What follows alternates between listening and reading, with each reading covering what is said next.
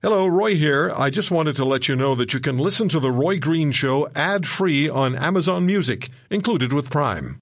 Ryan Reynolds here from Mint Mobile. With the price of just about everything going up during inflation, we thought we'd bring our prices down. So to help us, we brought in a reverse auctioneer, which is apparently a thing. Mint Mobile Unlimited Premium Wireless. How to get 30, 30, bit to get 30, bit to get 20, 20, 20, bit to get 20, 20, bit to get 15, 15, 15, 15, just $15 a month? Sold! Give it a try at mintmobile.com/switch. $45 up front for 3 months plus taxes and fees. Promo rate for new customers for limited time. Unlimited more than 40 gigabytes per month. Slows full terms at mintmobile.com.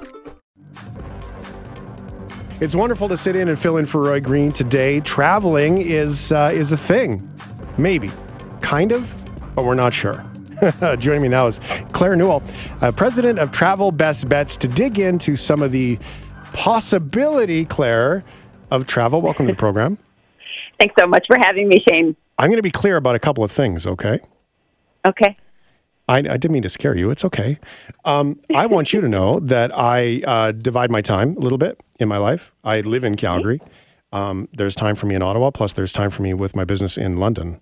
And so traveling inside Canada, I have done, not recklessly, just feel like I got to say that. I mean, I've followed all the protocols, done all the things. So travel is happening. The airlines are starting to open up. In July, there are more flights scheduled domestically by vast margins of number of flights from both major airlines in the country. They're all starting to open up big time come July. Are we starting to see maybe kind of, hopefully, don't get your hopes up, but maybe a vacation? Yeah.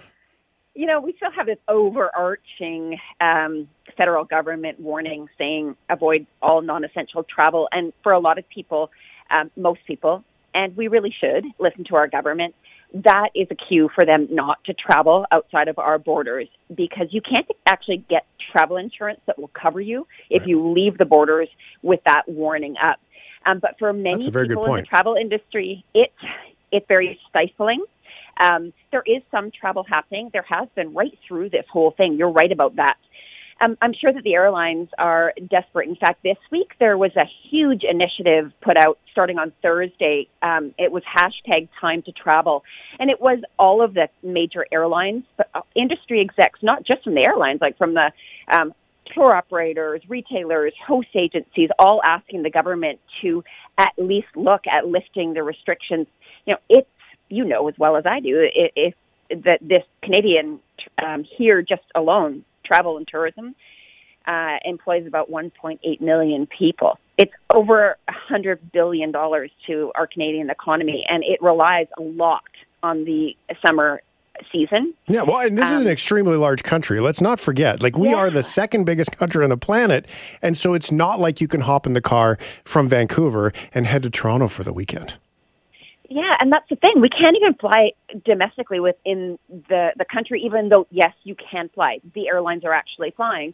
But what is complicated is the fact that between the provinces, there are all sorts of restrictions. I live in BC. If you come to BC, they're asking that you quarantine for 14 days. Well, most people aren't even coming to BC.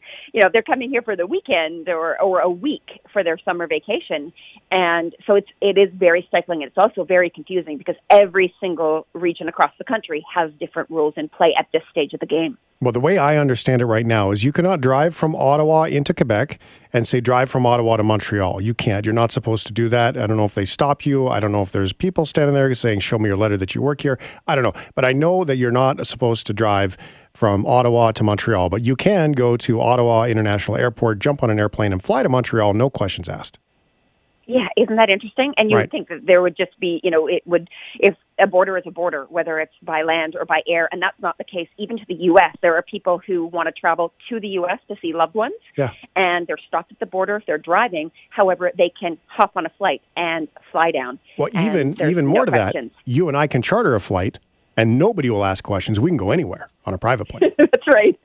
You know, it's going to be really tough for the airlines coming back, and I think that they are doing whatever they possibly can. I mean, Justin Trudeau came out with the fact that we're doing temperature checks for people boarding, starting with people who are coming into Canada.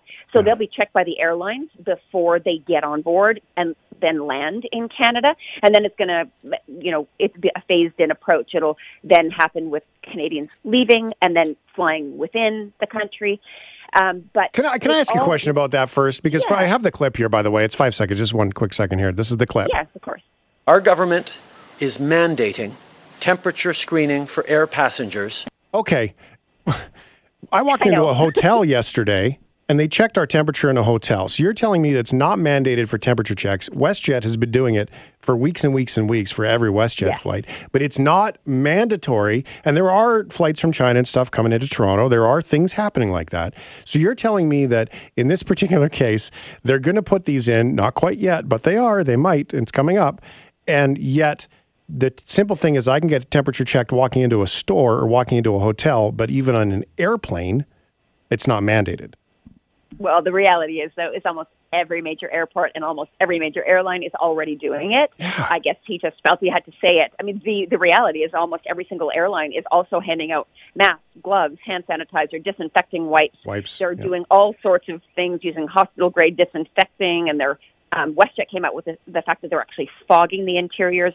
Some are using those electrostatic disinfectants. It's basically a misting of the entire aircraft, and they're doing that every 24 hours. So they're doing what they can. They know if people come and get COVID on their flights, they're going to, I mean, it's just the worst story that could possibly break. Same thing with hotels.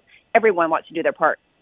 Yeah. And I don't know the science between with the fogging and the misting, but I do know that the duration from when the fogging and the misting has happened to when people are given a wipes is well within by hours and hours how long the original disinfectant is still working, but now we're using another disinfectant so you feel better about your buttons, and they're still giving everyone the opportunity. Now, do these kind of measures allow space for everybody to maybe go traveling soon? Because Air Transat's starting to talk about getting started again.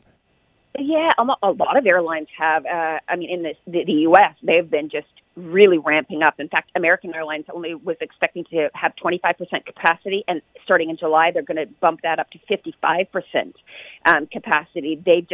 They had more than they had expected. United's still keeping it at around 25%. But you know, I think that the reality is that until our government lifts that restriction, we're not going to see as many. However, they're all waiting. The one caveat of Transat starting was that they plan to open up, and they starting July the 23rd, as long as the restrictions are lifted. That's what they said. Yeah. So it's a real shame. Everyone in the industry, no one wants to rush back and have, second waves and big spikes. But what they want to do is come back safely. I think by now we all know what we need to do. And I think that if you go on board your flight and you're safe, and we know that almost every commercial airline out there are using the HEPA filters, which take out the bacteria and the viruses, 99.9% of them, they're cleaning, and you're wearing your mask. And I think the reality, you probably heard that a lot of the airlines are still blocking the middle seats. Yeah, they are. But if you sat on an aircraft, you know that you can't socially distance. The person in front of you isn't 6 feet away. If you're sitting at the aisle, you can touch the person who's at the window seat, even if the middle is going empty. It's not feasible financially for them. But the airlines want to fly. Some of the ones that have started in a big way doing long-haul flights were in the Middle East. They're taking an absolute soaking by doing it. But they are out there, and they're doing it for the early adopters. That's what I'm calling them, the people that aren't afraid and that want to go, because the majority of people are actually just cautiously optimistic. That's the group behind the first people who will get on board. They want to wait for people to come back and say, hey, I'm totally fine. But those airlines have started to do it, and we'll see more and more airlines do it, and with some amazing deals for us as consumers to take advantage of. Are you hopeful? I'm hopeful. It's been a long, hard road for anyone in the travel industry worldwide. I really feel for all of the local businesses here in Canada, but also around the world, from the taxi drivers and Uber drivers, the tour guides, the hotels. I'm hopeful that things will get better. It's one of the biggest industries in the world. I think there's over 300 million people in the world that work in tourism and travel-related careers. So I hope it will come back, but albeit safely. Well, there was a time where taking off your belt and your shoes before you got on a plane was really strange. And it's possible that things like temperature checks and masks on an airplane won't be that strange down the road. I mean, we've been through these bridges before where behavior has changed. The world became very, very small very, very quickly with not a lot of thought put into things like, pandemics and bugs and all the different things that are going on. And so it's possible that this is just a little bit overdue when it comes to that. And some of the regulations on health on airplanes and travel in general, I just hope that it's not too far off. Absolutely, because I got to tell you, I love airplanes. I love everything about them. I love being under them. I love being on them. I love learning about them. And like every little boy who ever grew up or little girl that loved airplanes, it really is a fantastic way to be able to experience some time. So thanks for sharing some time, Claire. I appreciate your insight.